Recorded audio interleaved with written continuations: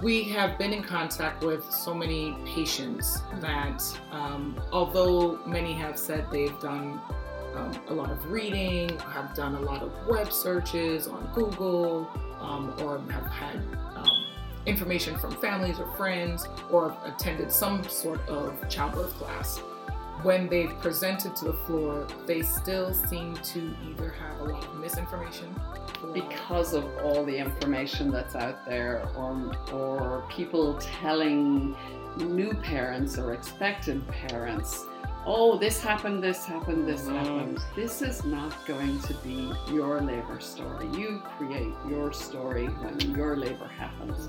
It's your baby coming through your body with the powers of your contractions, and therefore it's individualized. And so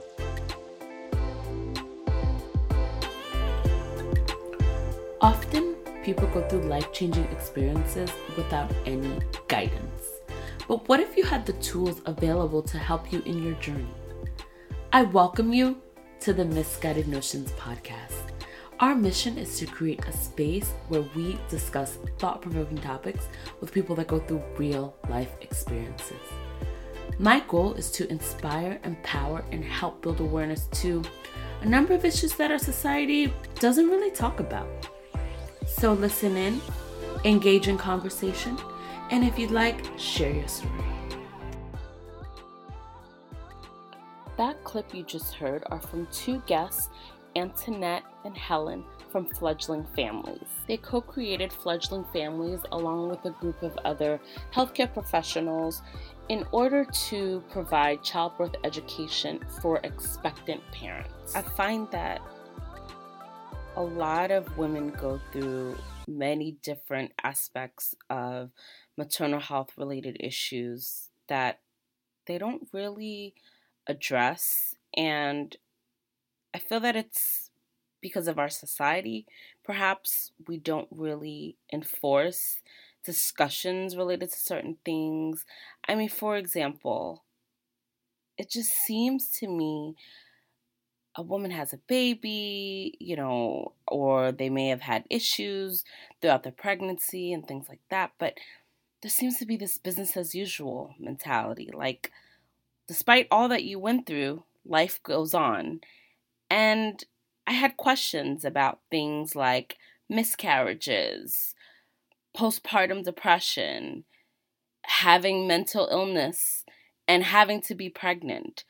I just had all these questions. So I thought, why not have these two women, Antoinette and Helen, who have years and years of experience with regard to labor and delivery and just overall maternal health. And I thought they offered a lot of value and a lot of great insight. I broke this interview into two parts, so this is part one of maternal health and wellness with Antoinette and Helen.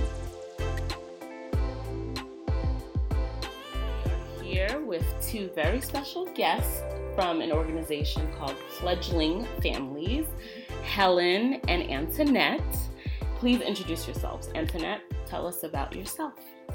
Hi, my name is Antoinette Grant, aka Tony. I am a labor and delivery nurse by, I guess, specialty. High risk. I've been a nurse for 25 years in maternal child health. Have done a little of everything, from management to a little pediatric ICU, to the passion, which is labor and delivery. That's me in a nutshell. Okay, and Helen? What a wonderful nutshell. And my name is Helen O'Keefe. I trained as a midwife in England and then worked for about 2 years after I completed my training.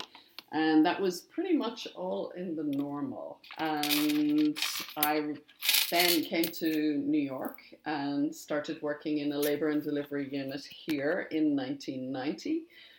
And because I like to know the people I work with, I'm still in the same labor and delivery unit, giving care daily, on a daily basis, to people who are having normal deliveries and people with a lot of medical issues who are having their babies. And I, like Tony, love labor and delivery. And that is me. Okay, very good. So, what was the inspiration for your organization? And what, well, not just the inspiration for it, but how can expectant, I feel like it's a two-part question, but how can expectant parents benefit from an organization like yours? Okay. But tell us about it first, I guess. Okay, so Fledgling Families is we are a childbirth education service. There is 4 of us in our practice. We are all labor and delivery nurse trained. With the 4 of us, we have more than, don't judge us, over 100 years of experience. With the junior person having at least 15 years. So that tells you how much experience we have. And, I think really our dream came to fruition really because we have been in contact with so many patients that although many have said they've done a lot of reading, have done a lot of web searches on Google, or have had information from families or friends, or have attended some sort of childbirth class. When they've presented to the floor, they still seem to either have a lot of misinformation or I don't want to say they were misguided to some point, but there was a lot of anxiety, which, yes, is normal to a degree because, that big day, when you still present, it's like, oh my God, this is really happening. But there was still a lack. Definitely, there was still a lack of, I think, education or preparation for them. And, I think we brainstormed and we just said, Helen had already been doing some childbirth education on her own. And we, kind of just came together and said, let's do this. Who better than to really put our population at ease? And who better to educate than us? We do it, we live it, we breathe it on a daily basis. I think the clinicians that we work with, they trust us, they trust our judgment, and we felt that we can deliver this same education in a nice, calming manner. And that's part of our philosophy and our mission with ease, and to make sure we do it in a fun manner that patients can really feel that when they walk out, that they can know what they're preparing for and what to expect when they arrive to a labor floor. And you don't need to just be delivering at our hospital, but pretty much at any hospital, because we do have clients that come to us that may be delivering at a different hospital than ours. But also, if you do deliver at our hospital, that you may see one of the friendly faces from one of us when you attend our class, we might be there. And so we'd love to be able to continue or have that continuity of care with you when you come to the labor floor. Okay. Does that leave me with anything to say? I think so. I always have something to say. I'm known for this. So we created a syllabus that we felt would encompass pretty much everything that people would need to know on the norm from when they start to come to see us, and we recommend anything from 29 weeks to 33 weeks.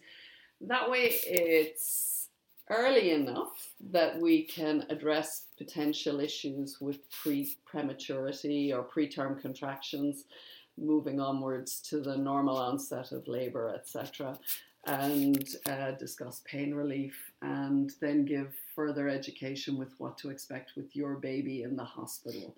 We like to think that we keep up to date. Most of us are certified in inpatient obstetrics, which just means that we continue to do continuing education to keep up to date with the new and improved knowledge that's coming out, all trying to ensure that we give the safest information to people. And our goal is not to fill them so full of knowledge that they are, overwhelmed. We give access to information that we use, and there is extra reading if somebody truly wants to read more. We've created videos on massage techniques that may be helpful, and these are fun. In fact, at classes we used to do it, but as the class size got bigger, we found that we couldn't do the individualized teaching of every unit, the couples that were coming. So we couldn't show the individual, but we created a video and believe that this can be helpful going forward with regard to pain relief. And then we found that people had questions, and if we were limiting class size so that there was an element of intimacy involved, so that people felt their questions were being answered. So we kind of thought if there are 5 couples or more, 2 people would give the class, so that we would be able to give the questions the time that was required, just so that people would leave feeling more informed and less scared. And that is the goal. And still meeting our needs of attention, providing great attention. Absolutely. That's what Tony says. And I have a question for you with all that you said. So what sets you apart from a doctor's office? Now, I know how I would answer that because I come from the healthcare field. Mm-hmm. But for our listeners that may not be aware of the huge differences, can you talk about what sets you apart? Well, as much as our doctors like to, and I think would like to spend more time with their patients, unfortunately, they are limited in their time just because of DRGs. They are allotted a certain amount of time. Mean? Yes, well, what's DRG, Tony? well, they are allotted a certain amount of time to spend with each patient. A certain amount for an established patient, which is usually like 15 to 20 minutes per patient. A new patient, they may be allotted like 30 minutes, Yes, you can call in if there is an issue, like if they're on call and whichever doctor calls in, you can call in, the service will, deliver that message and they'll call you back. But for us, we're that additional resource. You could think of us as for the doctors, with the doctors. We work hand in hand with them. And so these practices that we work closely with basically entrust us with their patients as well, because they see our syllabus. They see and they know how we work as we work with them hand in hand on a regular basis. So they know the type of care that we deliver as well as the information that we're providing. Mm-hmm. So we're able to work with them on a one-on-one basis, mm-hmm. right? So we can spend a little bit more time, whereas their physicians aren't. So when we provide this education, now they may be able to take notes and streamline questions that they may still have for their doctors. So when they go to their visits, they can pick the most important things that they really want to focus on with their doctor. Mm-hmm. And their doctor can potentially now have that time to really answer what is most important to them that they haven't, or that they didn't think that they had that time to do before. That makes a lot of sense. Yeah. I think that's very valuable and a resource that people don't realize is available. Right. And the fact that you're kind of a go-between or right. the negotiator, I don't know, maybe that's too big of a word, but you know what I mean? Like you're the navigator. Facilitate. Yeah, facilitate. That's the word. Yes. Yeah. Okay.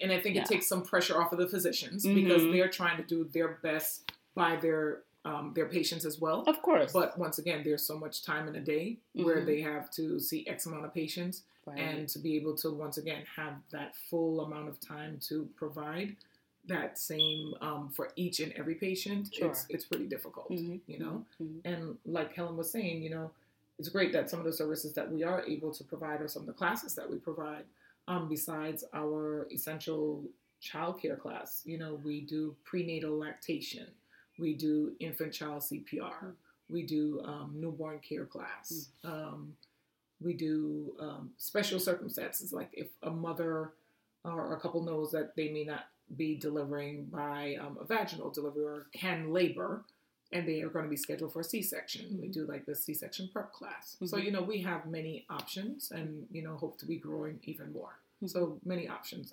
available. Helen, do you have anything to add? Well, we just hope that, because of all the information that's out there or people telling new parents or expectant parents oh, this happened, this happened, this Mhm. happened. This is not going to be your labor story. You create your story when your labor happens. Mm. It's your baby coming through your body with the powers of your contractions, and therefore it's individualized. And so our goal is to say, try not to pigeonhole yourself, take off the blinkers, and know that you just take things one step at a time. And after our class, which is quite a long class, and we do agree and we warn people, don't go anywhere near the literature, don't look and see, don't look at the information. We say the only one that you should look at is if you're going to deliver in our hospital, is that they do a tour of the hospital, which is online. Mhm. And we also say you can look at the video of massage techniques if that's what you wish to do, but nothing that's involved with knowledge, solid, solidification. Right. Nothing. Right. It's too much. Right. That's like Yeah. you let's say I Google something Yeah. with regard to my health. A list of things come on and I'm just like, oh my God, It I'm going to increases die. your anxiety. You know? Yes. I mean, yeah, I get And it. that's the idea of coming to the classes. Sure. We're actually the translators from the books to reality to the individual. Mhm. I like Mhm. that. I like that too. I just came up with that. High five. I do too. You better write that one down. That's a good one. Another thing that I wanted to talk about, recently some women have been open about discussing miscarriages. Most recently, Michelle Obama on her current tour that she has going, and also in her book, which I haven't read yet, but I have it, and that's why you have the book. But what do you think we as a society can do to create a safe space for women to openly talk about their experiences with regard to issues like this? Mm-hmm. Or their fears, even. Would you like to go first? Well, if you would say. Let's stick with the routine. Oh my goodness, you're so kind. Well, I definitely think just as women, we need to be supportive of one another, regardless of course, skin color, socioeconomic makeup, like postpartum depression, which is another, hot topic. There should be no barriers. There's no taboo, and, we need to, it's healthy to discuss and to talk about that hurt because it's a part of you.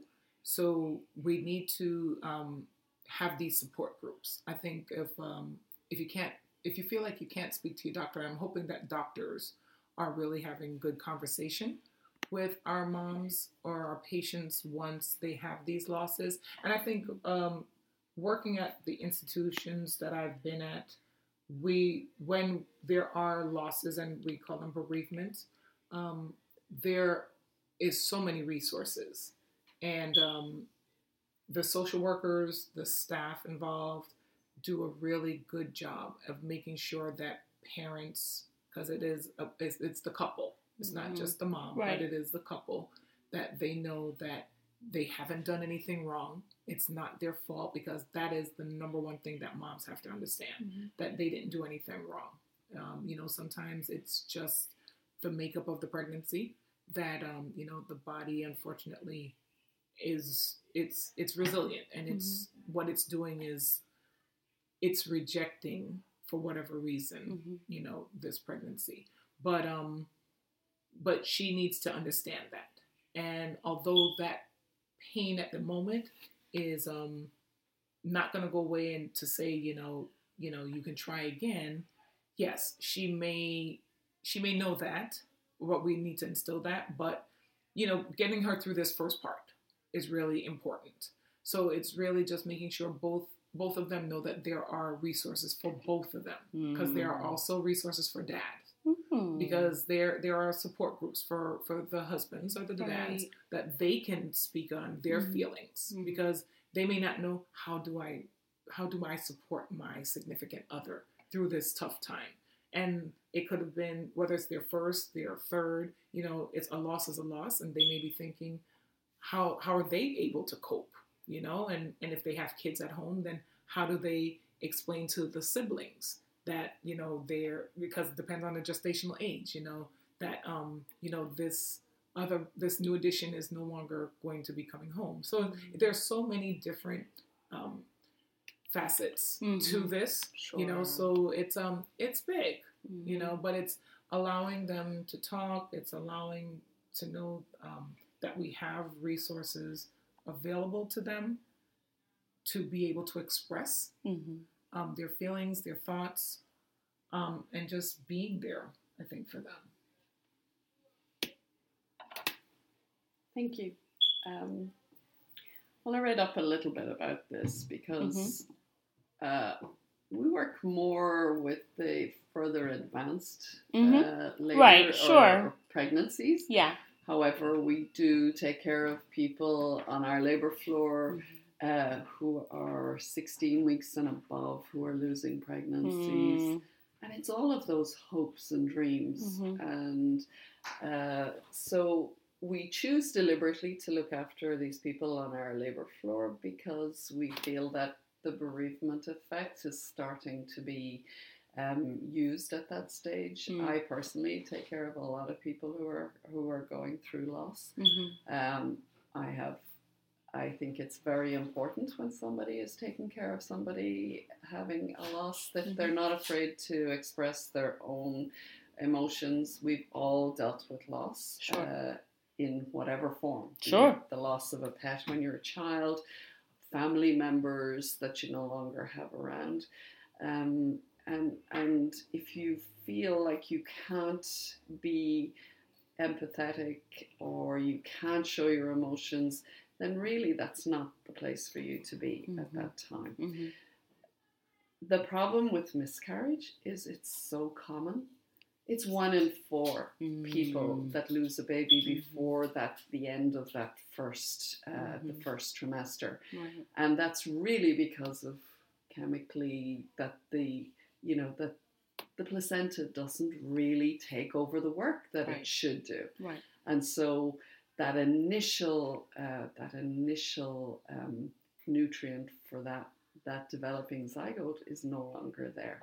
So it's a lot of pregnancies that are lost. Sure. And possibly because it's so early and a lot of people don't even know. It's not a known thing. You may just barely have gotten missed a period or two. You may have gotten that pregnancy test. The thing for women is they're very, very... They see that positive pregnancy test, especially when they've been trying to get pregnant, and the attachment is formed. Of course. And it should be, and is, because that's the nurturing nature of the mom. Guys are a little more concrete in their thinking. It does not mean that they're not as thrilled and excited. And you look at any of the YouTubes there when moms are giving this knowledge to their dads or partners that they have got a pregnancy on the way, and the excitement is palpable. However, sometimes it's the seeing of an ultrasound. It's the seeing of the movement of the limbs and the abdomen. But even in the second trimester, it's 5% risk of miscarriage. Wow. That's still quite a large number of pregnancies. Yeah. And it doesn't really matter when. People don't know how to react, so they may use those words, the baby wasn't born yet, you didn't get to hold the baby, you can try again.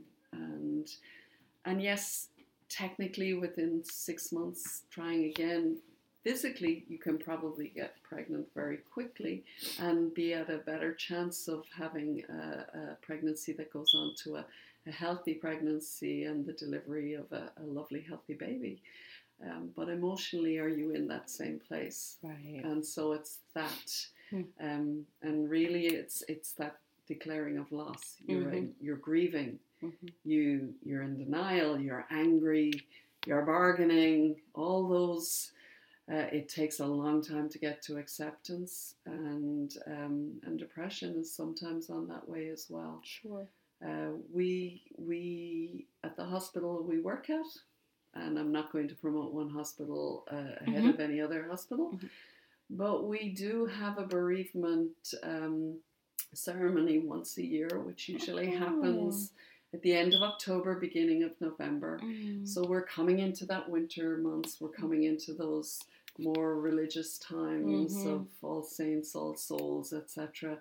But we have a multi-denominational service whereby we give flowers to people. They're encouraged to read poetry they've Right. written. We have music. It's not the most solemn, Mhm. but yet it gives people a place to go to grieve Sure. on that day, Mhm. and knowing for people that they're going to have triggers like Mhm. family members having birthday parties. You know, do you really want to go to a family member's house around the time when there's a baby shower? It takes a long while before people know what to do there. And whether you've, in my culture, in Irish culture, we do not buy stuff until the end. We're very, very superstitious.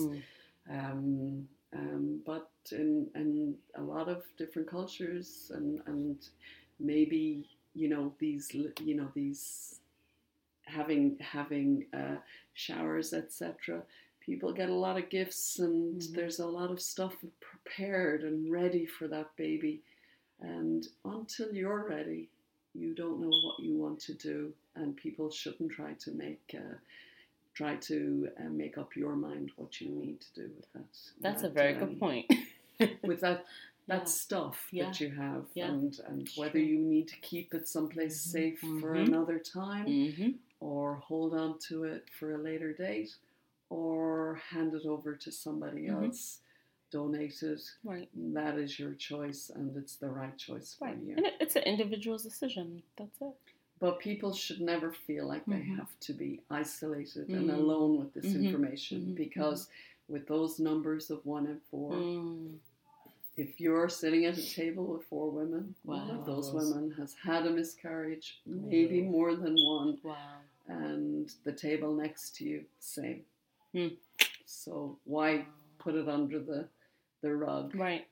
People need support. Sure, absolutely. That's why I think it's great that women have been vocalizing it more. I think it's very important. Which also brings me to my next question, because we talked about a little bit, Antoinette, you brought up postpartum depression. And I feel like now I hear more of it, and I know with my experience, I have dealt with new moms that are going through postpartum depression. But what are some signs and symptoms that loved ones, like partners, friends, family members, can look out for as far as possible indicators? I think that's a great question. One of the things, which is good, what we also discuss once again, I think within our society, this is one of those questions that's like taboo. No one really wants to address it. And one of the things that we talk about in our class, even if it's just so that dads are aware, I like to say to them, when you get to go to an appointment with mom, make it a point to take her doctor's card. Why? Because you're mom's best friend. You know her best, right? So when you see that she's not engaging, with yourself or the baby. Now, baby blues, completely normal, right? So, there's a level of hormonal shifts with pregnancy. After pregnancy, your hormones are going to start to shift and decrease one over the other with the progesterone, estrogen. But there's a significant change with postpartum depression, right? So mom really is withdrawn. She can be withdrawn. Once again, not engaging, maybe not engaging with the baby, sleeping a lot, not eating, crying a lot. And you say, like, why are you crying? And she's like, I don't know, these are like indicators that something is not right. And that's when I say to them, you take up that card and you call the doctor. You let them know what you are seeing, okay? Because usually they should be saying, okay, you need to bring her into the office, right? A lot of times they would draw some levels, bloods to see what her levels are like. And hopefully they're going to refer you to maybe a psychologist to start, talking. They'll probably start the conversation, but they should also be referring hopefully to a psychologist because we know that there can be some levels of that depression when moms may start, talking. Right. You can get some information, and that specialist with postpartum, because they have some doctors who definitely specialize in postpartum depression. There can be severe cases where we've actually had postpartum psychosis. So it's very important to be cognizant or to be in tune with one's personalities or just how they are afterwards. We also tell patients, it's okay to feel overwhelmed as a new mom or dad, because this is all new, whether it's your first baby, whether it's your third, whether it's your fifth, It's new. It's still new, right? Yeah. And because you're responsible for one baby, you're maybe responsible now for your third baby. It's like if it's getting to you or that cry, put the baby down, close the door for a moment, phone a friend. Like we just used to say, phone a friend. Oh, yeah. Because, you might just be feeling like you're having a breaking point. Really important, to kind of just recognize certain things and act on it. Helen. Thank you. So I was actually, again, surprised by the numbers. So 1 in 10 will develop. Wow, really? Will develop a longer lasting depression that goes beyond that first 2 weeks, which is baby blues. That should be totally self-limiting, and that's the normal dysphoria with lack of sleep, and that kind of relates to 3 million Americans annually that suffer from postnatal or postpartum depression. So that feeling, as Tony said, about hopelessness, sadness, and thinking that everybody else can do better for your baby than you can, and that you're almost transfixed and say, my baby's crying, do I get out of bed to change that? Do I have the energy to do that? I don't really feel like I want to eat. I can hardly even wash myself. And no, those are very abnormal signs. And so you may have lost the realization yourself, but those around you surely haven't. They may be struggling as well with the lack of sleep and having a new baby. But although when you come home initially, it's kind of prudent to take the phone off the hook a bit and reduce the number of hours when you're going to have an open door policy to maybe 1.5 hours, so that you get the opportunity to sleep when your baby's sleeping, which, people can't emphasize enough. And on following up with people we've given classes to, they said, if only we could have, which is why we try to reiterate with people, give yourselves that period of time, 1-2 weeks, where you literally take the phone off the hook unless you're reaching out to people. Right. And then maybe having an hour to an hour and a half when you say, okay, call me at this time. Usually the baby already is waking up. The most important thing is to ask for help. Don't isolate yourself, ask for help, and be realistic about your expectations about having a new baby. Everybody thinks, oh, it's the most wonderful time of your life. How could you be anything other than happy? This is possibly the hardest job you're ever going to do. And that these babies, they just don't come with any bookbinder, right, and a Google account. They literally, and what's right 1 minute is not right the next. Just be reassured that sometimes it's that person who has those unrealistic expectations. In other words, you think the baby needs far more than the baby does, and you try to achieve it all. You're placing failure in front of yourself, and therefore being overwhelmed by feelings of guilt that are totally unnecessary. But depression in itself is an illness. It's a chemical thing. It needs help. If you were a diabetic, you would take insulin, and therefore you have got to realize that if you need medication to save your life at that time and to allow you to get back to being able to feel that this is your baby and I can be happy about it, and to be able to look after your baby again, because you're now able to look after yourself again, then please never hesitate. It's would be potentially self-limiting. However, in severe depression, people can hurt themselves and they can hurt the baby, and it's just not worth it. I think you have to know, and those around you have to realize that you're not yourself, and that it's important to reach out for help, and that it's nothing to do with what you've done. You've got to reach out for help. You've not got to take guilt on board, and you've got to treat yourself carefully. And then involving potentially the ability to exercise, get out in the fresh air, walk when you're able to, have somebody with you, go walking, bring your baby out walking with you, allow other people to kind of, occasionally you can express breast milk, etc. Even if you're on medications, it's still safe to give your baby nutrition. Your doctors aren't going to prescribe something that is going to be contraindicated. Now, obviously, we all think take nothing, but mom's safety and baby's safety, if you have a happier, healthier mom, whether she be taking medication to bring her level of mood to a state where she can look after herself and her baby, it's so important that you do that. Sure, they go hand in hand. Absolutely. And there's massage, acupressure, acupuncture, yoga.